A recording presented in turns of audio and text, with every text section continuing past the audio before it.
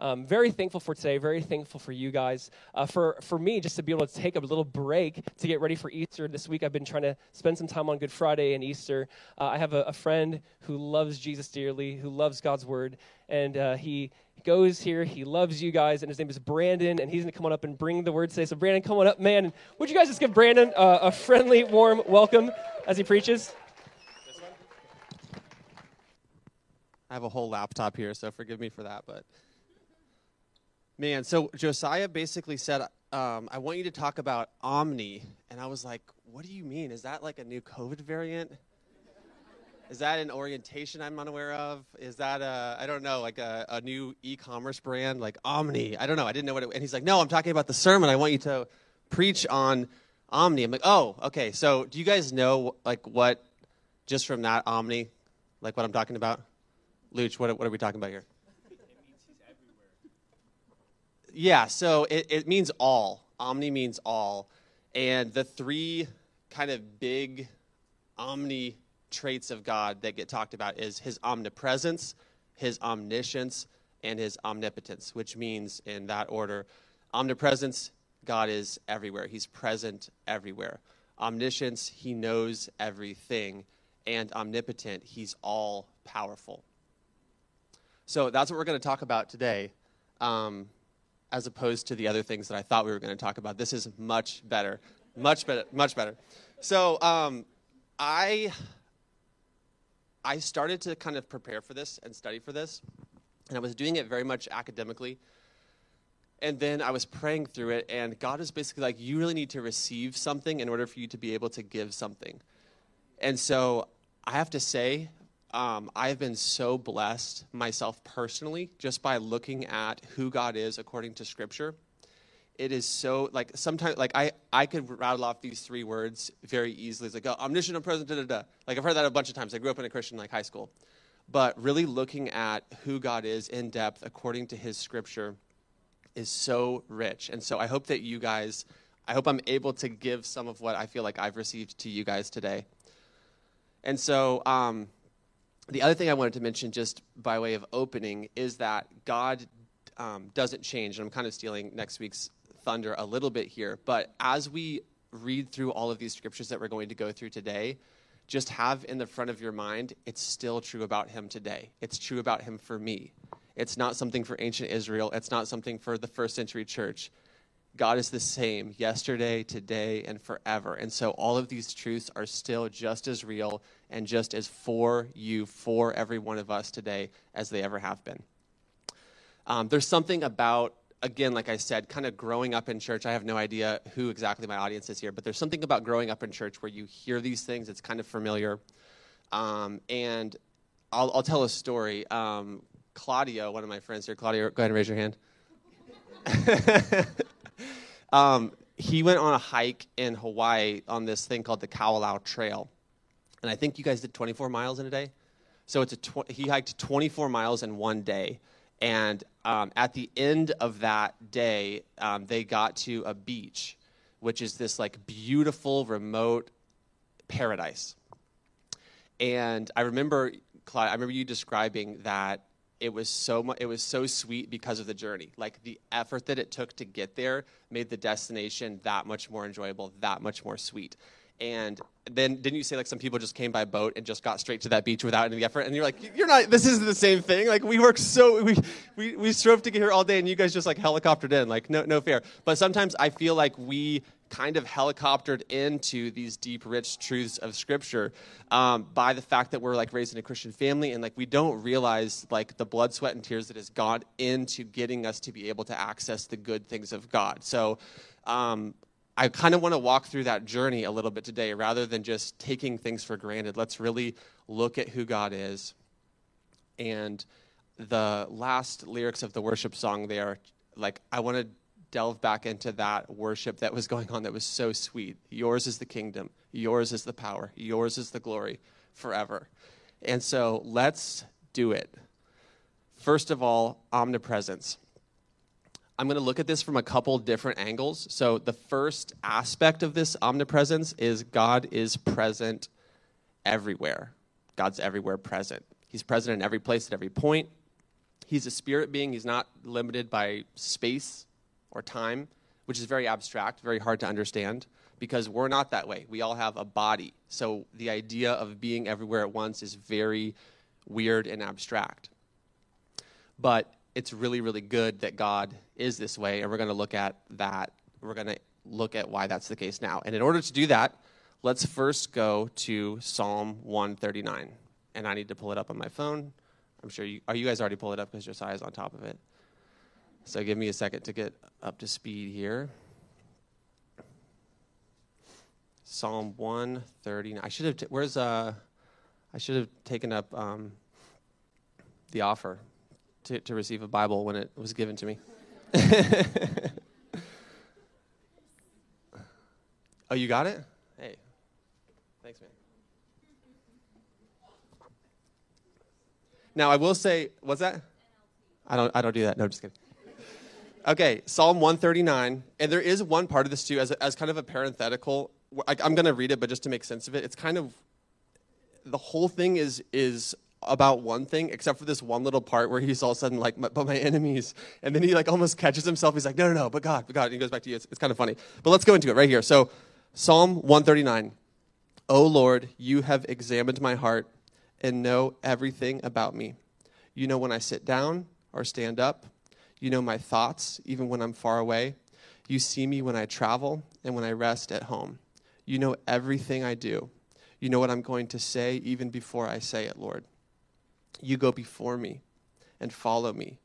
You place your hand of blessing on my head. Such knowledge is too wonderful for me, too great for me to understand. I can never escape from your spirit.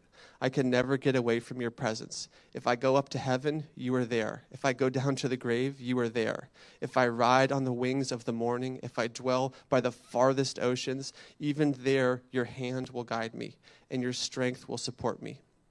I could ask the darkness to hide me, and the light around me to become night. But even in darkness I cannot hide from you. To you the night shines as bright as day. Darkness and light are the same to you. You made all the delicate inner parts of my body and knit me together in my mother's womb. Thank you for making me so wonderfully complex. Your workmanship is marvelous. How well I know it. You watched me as I was being formed in the utter seclusion, as I was woven together in the dark of the womb. You saw me before I was born. Every day my life was recorded in your book. Every moment was laid out before a single day had passed. How precious are your thoughts about me, O God. They cannot be numbered. I can't even count them. They outnumber the grains of sand. And when I wake up, you are still with me. O God, if only you would destroy the wicked. Here's the funny part, kind of funny part. Get out of my life, you murderers. They blaspheme you. Your enemies misuse your name. O Lord, shouldn't I hate those people who hate you? Shouldn't I despise those who oppose you? Yes, I hate them with total hatred, for your enemies are my enemies. Search me, O God, and know my heart. Test and know my anxious thoughts. Point out anything in me that offends you, and lead me along the path of everlasting life.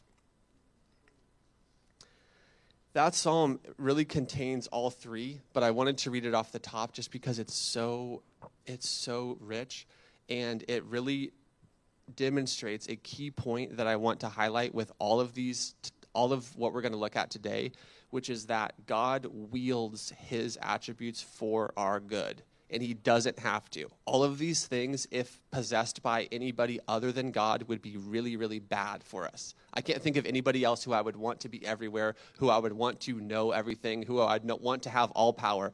Anybody but the Lord possessing these attributes would make hell of earth, basically. It would be horrifying and scary.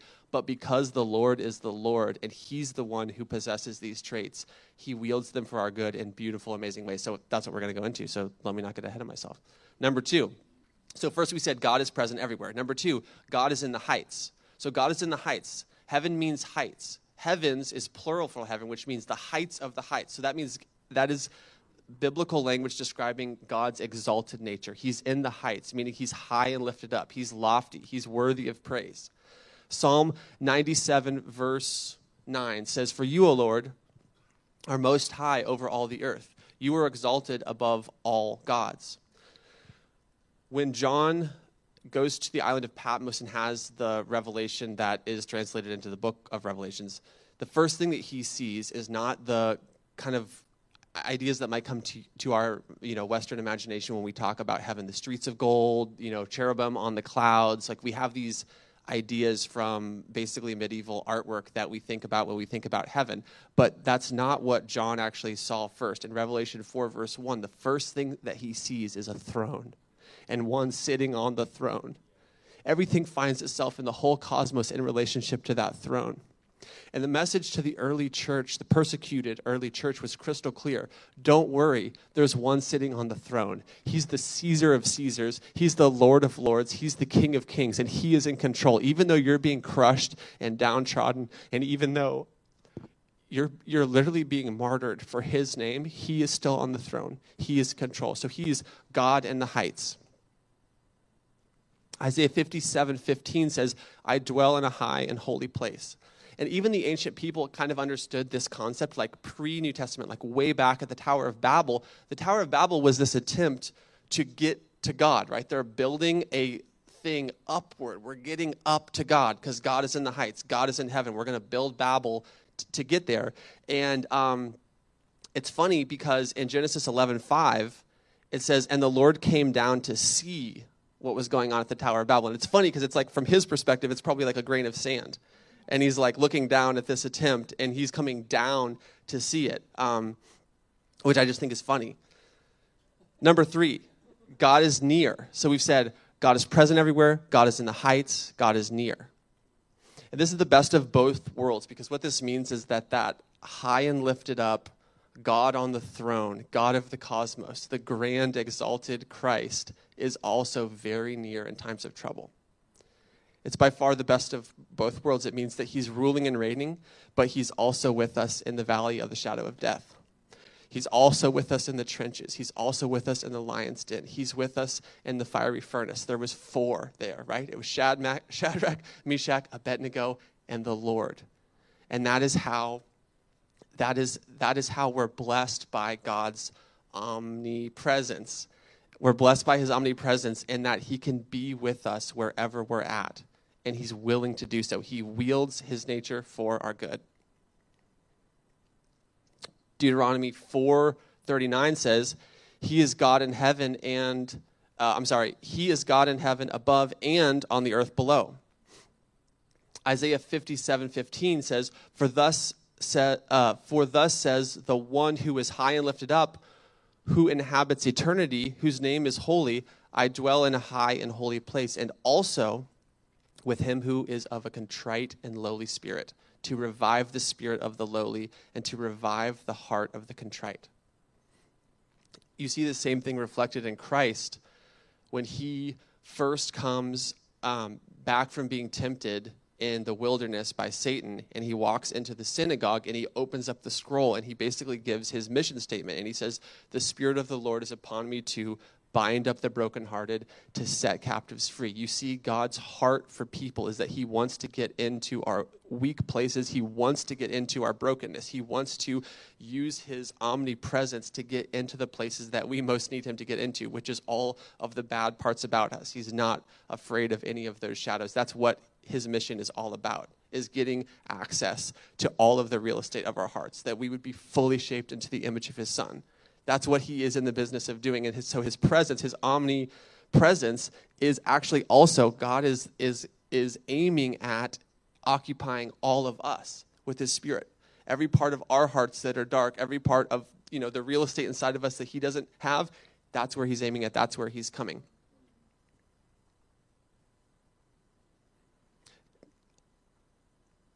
Also, the Great Commission, as he leaves, he says, Lo, I am with you always, even to the end of the age. Which means that as we go and do everything, God is with us. As we're at work, God is with us. When we're at home, God is with us. And all of our comings and goings, he's actually there. It's not just wish fulfillment. It's not just, something that we can think about to feel less lonely. It's very real. God is actually with us at all times. He says, in Hebrews 13:5, he says, I will never desert you, nor will I ever forsake you. And he's close. God is closer to us the more that we need him. That's one thing that if you look at scriptures, you see that the greater the need, the more that God leans in. Jeremiah 23:23 says, "Am I only a God nearby, declares the Lord, and not a God far away? Do I not fill the heavens and the earth?" Ephesians 4:6 says, "The God and Father of all, who is above all and through all and in all." So you see through those prepositions the all-encompassing nature of God.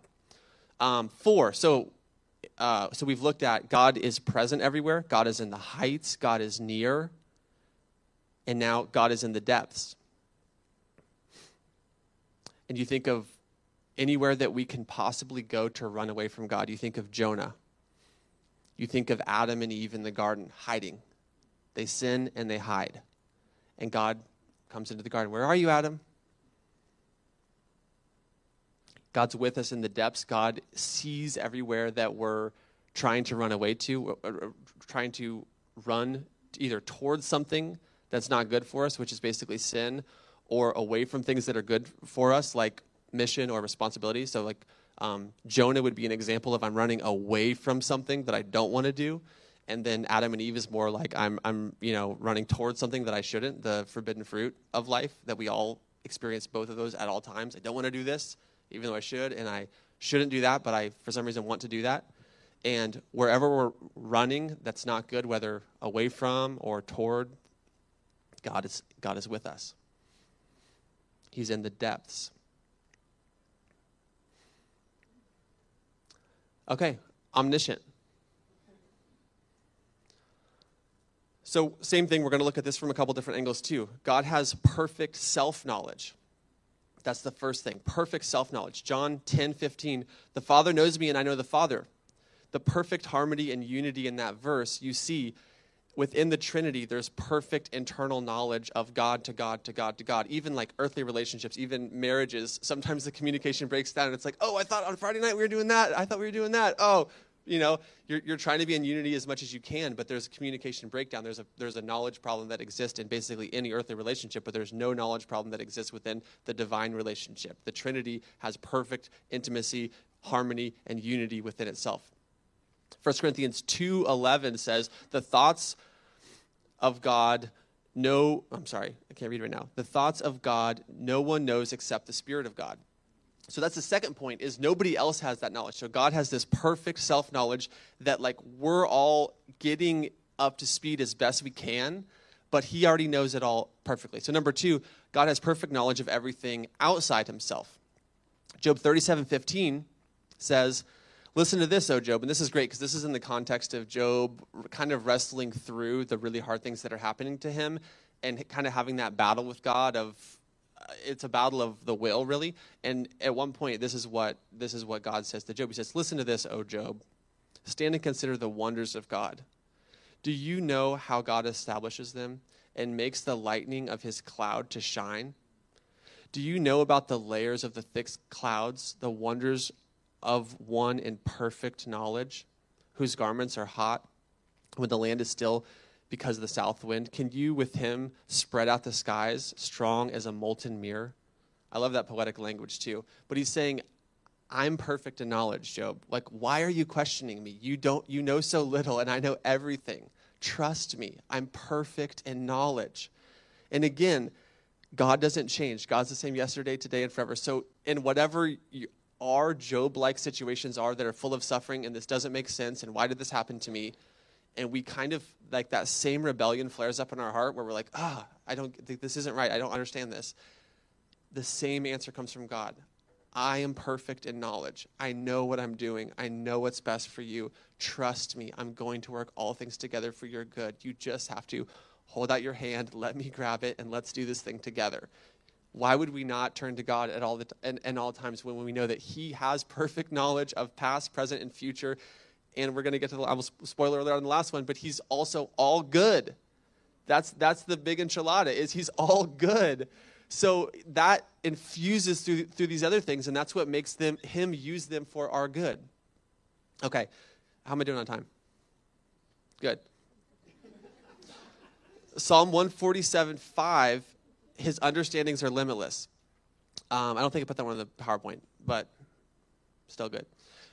1 John 1:5, God is light, and in him there is no darkness at all. Now, this is cool. I was looking into this, and light is basically a metaphor in that kind of original audience for knowledge. So saying God is light, and in him there's no darkness at all is saying like God can see everything through his light, through his knowledge. He has total knowledge. In him there's no darkness. In him there's no deprivation of knowledge. It's a beautiful poetic way of getting at the same idea.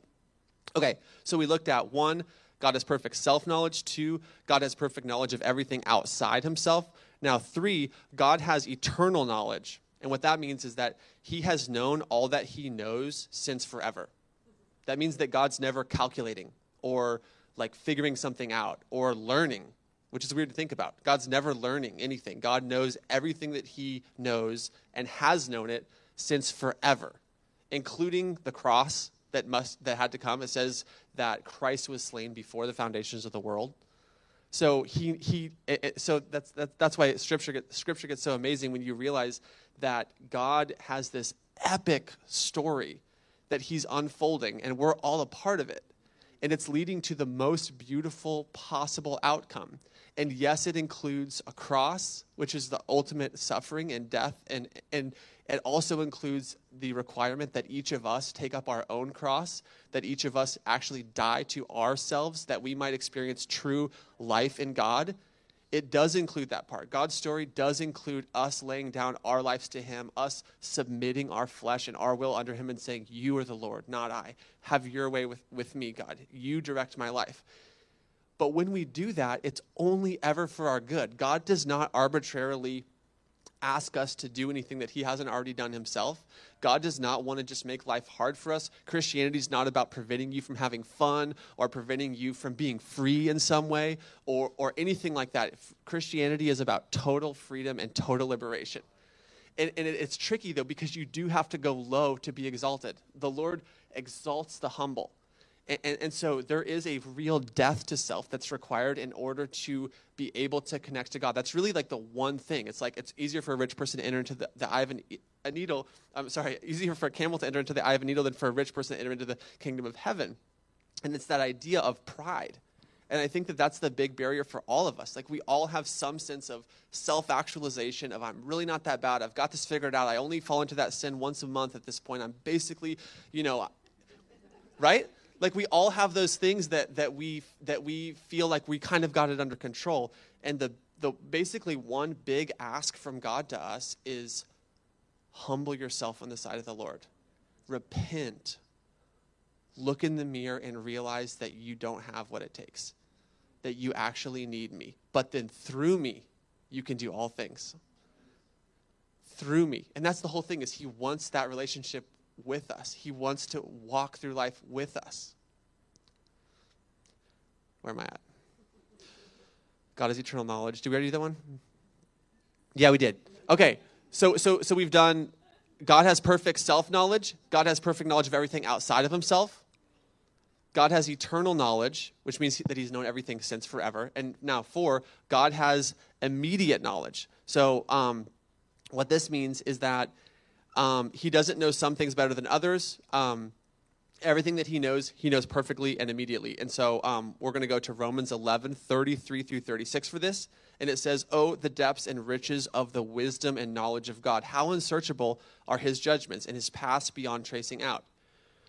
Who has known the mind of the Lord? Who has been his counselor? Who has ever given to God that God should repay them? For from him and through him and for him are all things. To him be the glory forever. Amen. Also in Isaiah 40:13, it says, who hath directed the Spirit of the Lord, or being his counselor, hath taught him? Rhetorical question. Answer, nobody. Number 5, God has exhaustive knowledge. That means he knows everything down to the smallest details. That means although he has this sort of vast knowledge of having numbered the stars, which it says in Scripture, God has numbered the stars, which is crazy to think about. Stars don't repopulate or procreate. Stars are a fixed number, and there's trillions of them. And God knows the exact number. There's precisely a certain number of stars, and God knows what it is. He also knows, so that's the most grandiose and vast, he also knows the number of hairs on our head, Scripture says, which for me is becoming less and less impressive, but still, that's still something. It says that not even a sparrow falls apart from the Lord's knowledge. In different places all throughout Scripture, it says his eye is on the sparrow. He's watching everything. In Matthew 6, and this is so good because this gets really practical. Actually, before we read this, one thing I wanted to say is these things can kind of feel abstract, but I hope you guys are seeing how these are so practical. Like understanding who God is rightly is so practical. It's basically the most important thing about who we are is our understanding of who God actually is, because the things that prevent our life from being all that God wants it to be is actually just the extent to which that we're in some sort of an illusion. We're thinking about ourselves in the wrong light, or we have bad ideas about who God is, and that works like a lens over our vision that has murkiness on it and smears on it, and we can't see through this illusion to reality. So it's important to understand who God really is according to Scripture, because it's the most practical possible thing that you can do, because it just wipes that lens of perception clear, and you can actually see God rightly through the lens of Scripture. And then his light shines back now more perfectly through that glass dimly, like Paul says, we see through a glass dimly, and it's true that we do. But the more that we understand God and we wash our minds in his Scripture, we're transformed by the renewing of our mind. And so having correct ideas about God and knowing who he really is according to how he's revealed himself in Scripture is the most practical thing you can possibly do. So, and one example of that would be this passage in Matthew 6, where it says, "Therefore I tell you, do not worry about your life, what you will eat or drink, or about your body, what you will wear. Is not life more than food, and the body more than clothes? Look at the birds of the air. They do not sow or reap or store away in barns, and yet your Father in heaven feeds them. Are you not much more valuable than they? Can any of you, by worrying, add a single hour to your life? And why do you worry about clothes? Have you not seen the flowers that grow in the field? They do not labor or spin. Yet I tell you that even Solomon in all his splendor was not dressed like one of these. If that is how God clothes the grass of the field, which is here today and tomorrow is thrown into the fire, will he not much more clothe you, O you of little faith?" Proverbs 5:21 says, "For your ways are in full view of the Lord, and he examines all your paths." Psalm 147:4 says, "He determines the number of the stars and calls them each by name." I already talked about that one, but there's the reference for it, so you know I didn't make it up. Number 6, actually, let's backtrack really quick, just to recap this. So we've talked about, so the category that we're in right now is God is omniscient. We've said that he has perfect self-knowledge, knowledge of everything outside of himself, eternal knowledge, immediate knowledge, exhaustive knowledge, and now God's knowledge is penetrating. And here's where I'm going to try not to cry, because this part is really, really good. God sees what no one else sees. He sees the masks that we wear. He sees the things done in darkness. He sees the secret places of our hearts. He has searched us and known us. Nothing is hidden from the Lord. He sees the very depths of our fears, our insecurities, our selfishness, all of our sins, and yet he has set his eternal love upon us, and it is blazing, and it will never be extinguished, and many waters shall not drown it out.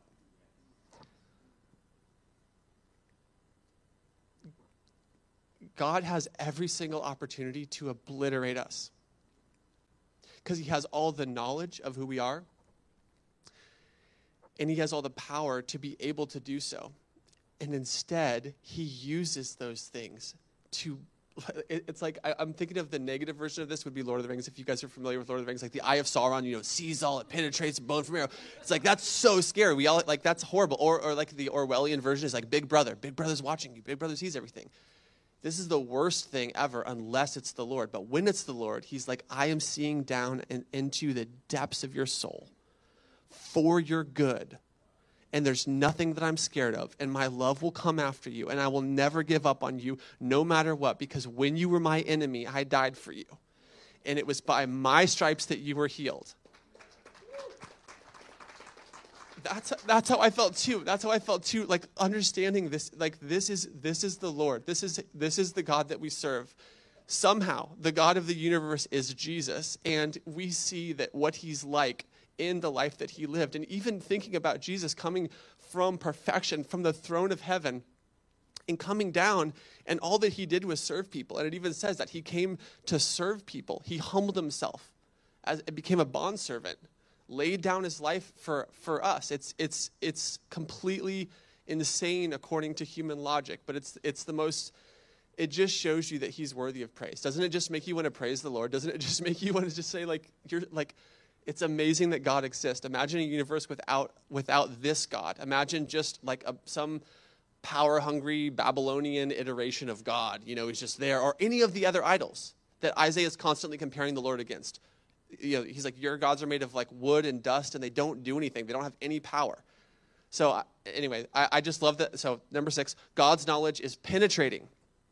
He looks into the depths of us, and he sets his love on us, even though we're in that darkness and even though we don't deserve it. Number 7, God knows the future.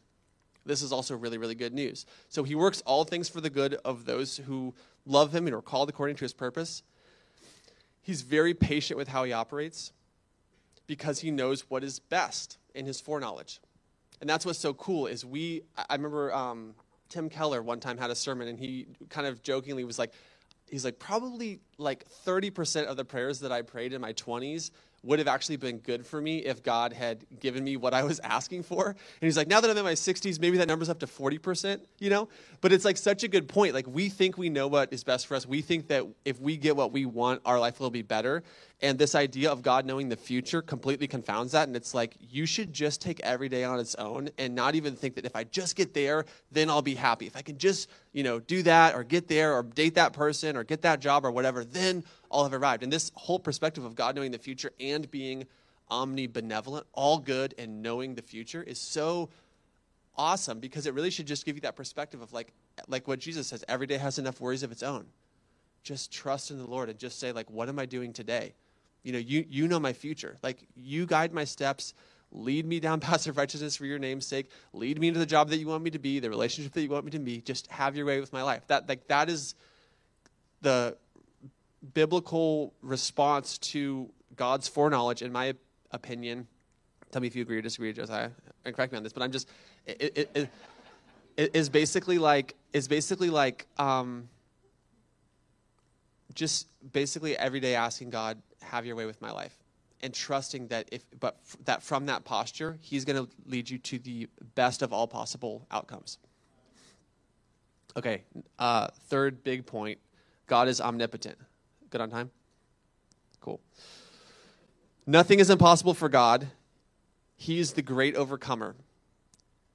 So we have every reason to lay our petitions on him. El Shaddai is one of the names that God has in Scripture, and it means almighty. So, first, God has infinite power. This is really cool, and I think the most dramatic version of our example of this is God's power in creation. With his breath, with his words, galaxies are formed. Let there be light. I mean, that's just so epic, thinking about the power of God in creation. Also think about the miracles of Jesus. He just makes blind eyes to see. He heals leprosy there. Everything that he did was just exerting this insane power that nobody else had. Ultimately, the ability for people to be saved. Psalm 33:6 says, by the word of the Lord the heavens were made, their starry host by the breath of his mouth. Jeremiah 32:17 says, sovereign Lord, you have made the heavens and the earth by your great power and outstretched arm. Nothing is too hard for you. Number 2, so one was he has infinite power. 2 is he has irresistible power. Job 42:4 says, I know that you can do all things. No purpose of yours can be thwarted. Isaiah 43:13 says, yes, and from ancient days I am he. No one can deliver out of my hand. When I act, who can reverse it? So what this means is that it's not like God and the devil are like tugging on opposites of a tug of war, and like we're in the middle and it's like all risky. It's like God is going to do what he's going to do. The kingdom of heaven wins. It's unshakable. We're promised that in Scripture. God wins the day. And right now it's crazy because it doesn't really feel like it in this world. I love the example that Josiah gave of the idea of being between, what is it, VE Day and VJ Day? The two, in World War II? What is it? VE and V, yeah. So it's that idea of like the battle's been won, but it like takes some time for these things to like work themselves out. Okay. I did a horrible job explaining that point. Okay. 3, he has inexhaustible power. God is not growing tired. God is not growing old. Isaiah 40:28-31 says, do you not know, have you not heard, the Lord is the everlasting God, the creator of the ends of the earth. He will not grow tired or weary, and his understanding no one can fathom. He gives strength to the weary and increases the power of the weak. Even youths grow tired and weary, and young men stumble and fall. But those who hope in the Lord will renew their strength. They will soar on wings like eagles. They will run and not grow weary. They will walk and not be faint. The power of God is inexhaustible, and he gives that power to us. That's the coolest thing. Again, what I'm saying, the theme here is you'll see God possesses this trait, and he's wielding it for our good. He's giving it to us. He's letting us benefit from who he is. Philippians 4:13 says, I can do all things through Christ who strengthens me. This verse has been misused and twisted and applied in different ways in the prosperity gospel and different things. But the word that I have at all caps is Christ, because that's what really the heart of this verse. I can do all things through Christ who strengthens me. Through Christ, we can do everything. I mean, we obviously, I can't dunk a basketball anymore. That's not what it's talking about. But it's saying that we have everything that we need in Christ, that we can endure suffering through Christ. That was really the context. I can persevere in Christ. He gives me the strength to do his good will. He empowers me to do what I need to do. Psalm 102:25-27 says, in the beginning you laid the foundations of the earth, and the heavens are the works of your hands. They will perish, but you remain. They all wear out like a garment. Like clothing, you will change them, and they will be discarded. But you remain the same, and your years will never end. So the whole universe is like God doing the laundry. The new heavens and the new earth, he's like, they're like a garment that wears out. He'll change them. They'll be discarded, but he remains the same. I love that. Number 4, his power is incomprehensible. Ephesians 3:20 says, now to him who is able to do immeasurably more than all we ask or imagine, according to his power that is at work within us. 5, his power is self-consistent. That is, it works in perfect coordination with his other attributes. And the reason I brought this one up is that when you start talking about this idea, people are like, well, God can't lift a rock that's too big, these things. You guys know what I'm talking about? There's like all these like riddles that are supposed to be logical about how God isn't all-powerful because he cannot do certain things. But really, those are silly, number 1. But number 2, it's this idea that God works in perfect coordination with his other attributes. So God is holy, so therefore God cannot sin, right? So it's not a lack of power that causes God not to be able to sin. It's the fact that God is holy and that God's attributes are symmetrical and perfect. And so God's power will always work towards the good, right? It's not like, so for example, God cannot lie. The Bible's clear about that. God cannot tempt. God doesn't tempt us. The Bible's clear about that. And God cannot sin either. Pull up that quote from Clive Lewis for a conclusion here. When God is our Holy Father, sovereignty, holiness, omniscience, and immutability do not terrify us. They leave us full of awe and gratitude. And I want to go to Romans chapter 8 here as well. I'll read it and then, What then shall we say in response to these things? If God is for us, who can be against us? He who did not spare his own son, but gave him up for us all, how will he not also, along with him, graciously give us all things? Who will bring any charge against those whom God has chosen? It is God who justifies. Who then is the one who condemns? No one. Christ Jesus, who died, more than that, who was raised to life, is at the right hand of God and is also interceding for us. Who shall separate us from the love of Christ? Shall trouble or hardship or persecution or famine or nakedness or danger or sword? As it is written, for your sake we face death all day long. We are considered as sheep to be slaughtered. No, in all these things we are more than conquerors through him who loved us. For I am convinced that neither death, nor life, nor angels, nor demons, neither present or future, nor any powers, neither height, nor depth, nor anything in all creation will be able to separate us from the love of God that is in Christ Jesus our Lord. And so this is how I want to conclude, is just by saying that the work has been done on our behalf already. God has wielded his attributes, his omniscience, his omnipresence, his omnipotence for our good. The veil has been torn. We have access to these things through Christ. God incarnated himself in the person of Christ. God became a baby in a manger. It's so crazy.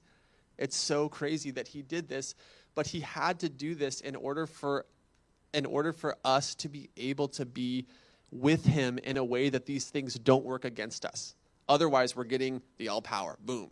We're getting the omnipresence, boom. We're getting the omniscience, boom. And they're not working toward us in a good way, but only because Christ is standing in the gap for us, where he has done what we needed to do but could not. Do we have no reason to fear? Or looking at this verse right here, is Romans 8 still up there? In my opinion, Christians spend a lot of time condemning themselves. And if you read this, it just should bring joy and worship, because it's like God's already looked at all of who you are, and he sent his son to you anyway. So you have nothing to hide, nothing to fear. Life should just be a joyful response, a worshipful response to who God is and to what God has done. Emmanuel means God with us. So God came to earth, walked among us. I have one last thing for you guys. That is looking at the historic church, looking at Christians who have understood at a deep level what I'm trying to unpack today about who God is. If you look at the persecution of the church, if you look even now at what people are going through, it's so dramatic compared to what we experience in Florida, in America in 2022. And I think in some ways that our lifestyle and the luxury that we have can kind of block us from awareness of certain aspects of the spiritual, of life in God. And it blocks us from the suffering of it too. But I think it also, in some ways, we're missing out on some of the richness that comes through suffering and tribulation and persecution, and that like just desperate, like being desperate for God, really needing God to be there in a time of need. You know, we don't experience a ton of need, is my point. But when you look at historic Christianity, you see so many examples of people, beginning with Stephen, the first martyr, being stoned to death, which is so brutal and crazy to think about. They actually piled up stones around you so that the only thing sticking out was your head. And then the goal was to aim at the head, and you would die when someone would connect. I mean, that is a horrible, horrible way to die. And in that moment, Stephen is there, and his face is shining with glory. Why? Because he's looking up. He has this vision. He's looking up at Jesus. He sees Jesus at the right hand of the Father. And his mindset, he's totally connected with who God is. What's happening in the horizontal, what's happening to his body, he's like, it is what it is.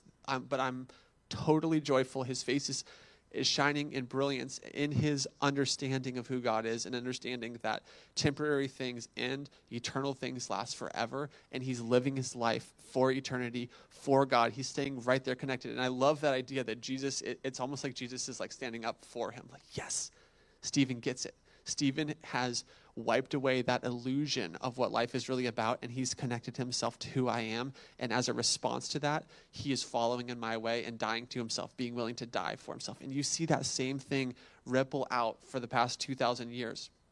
You see the disciples in prison singing. I mean, that's just really weird.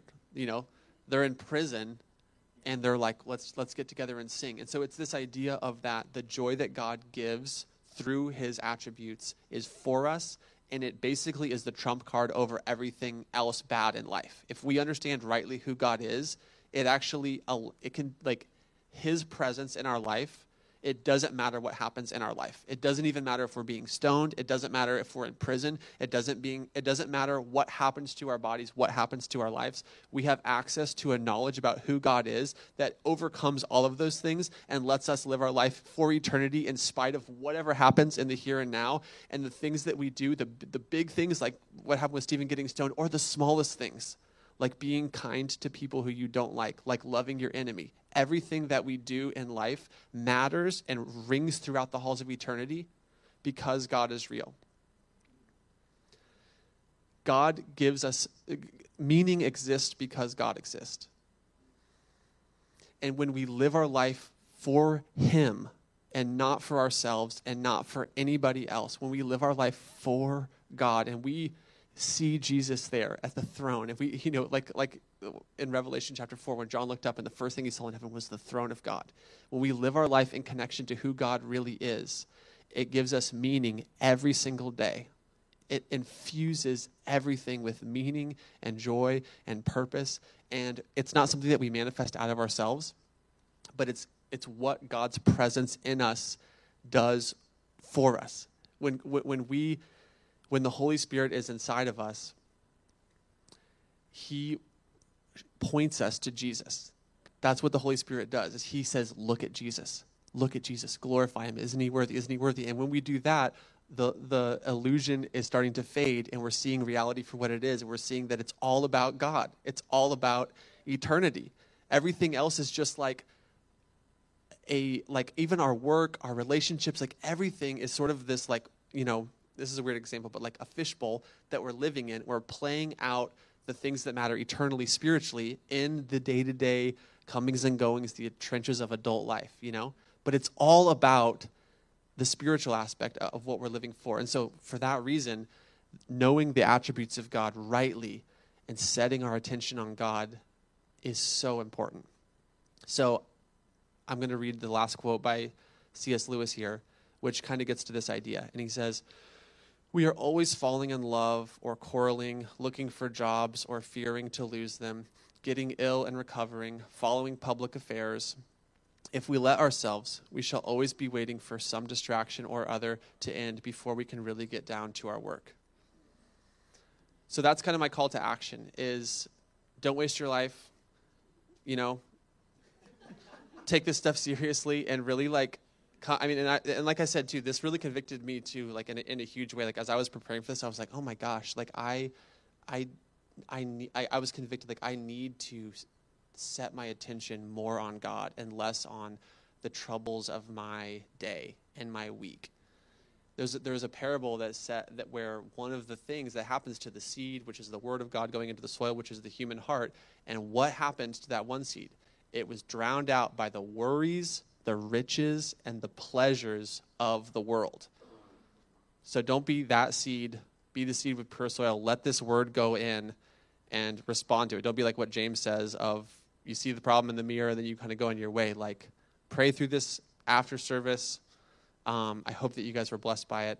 I'm going to pray now so that the band can come. And actually, we should all together respond to this.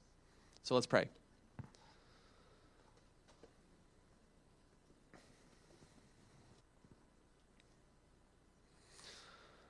Dear God, I thank you so much for who you are.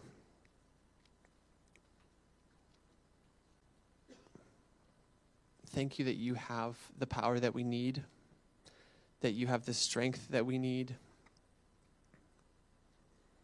that your presence is with us always, that we're never alone. Thank you that you forgive our sins.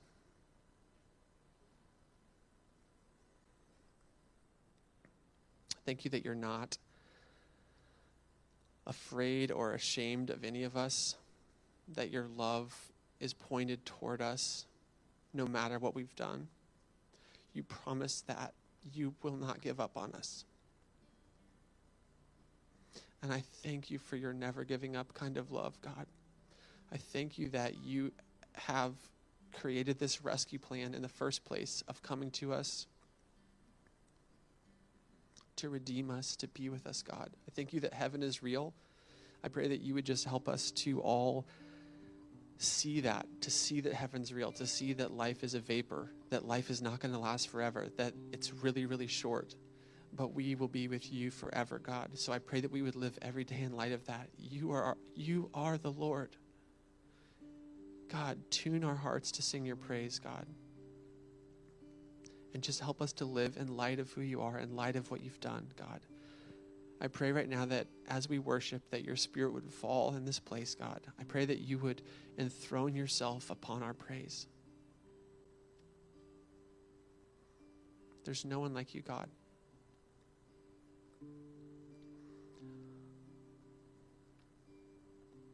We love you, God. Pray these things in Christ's name.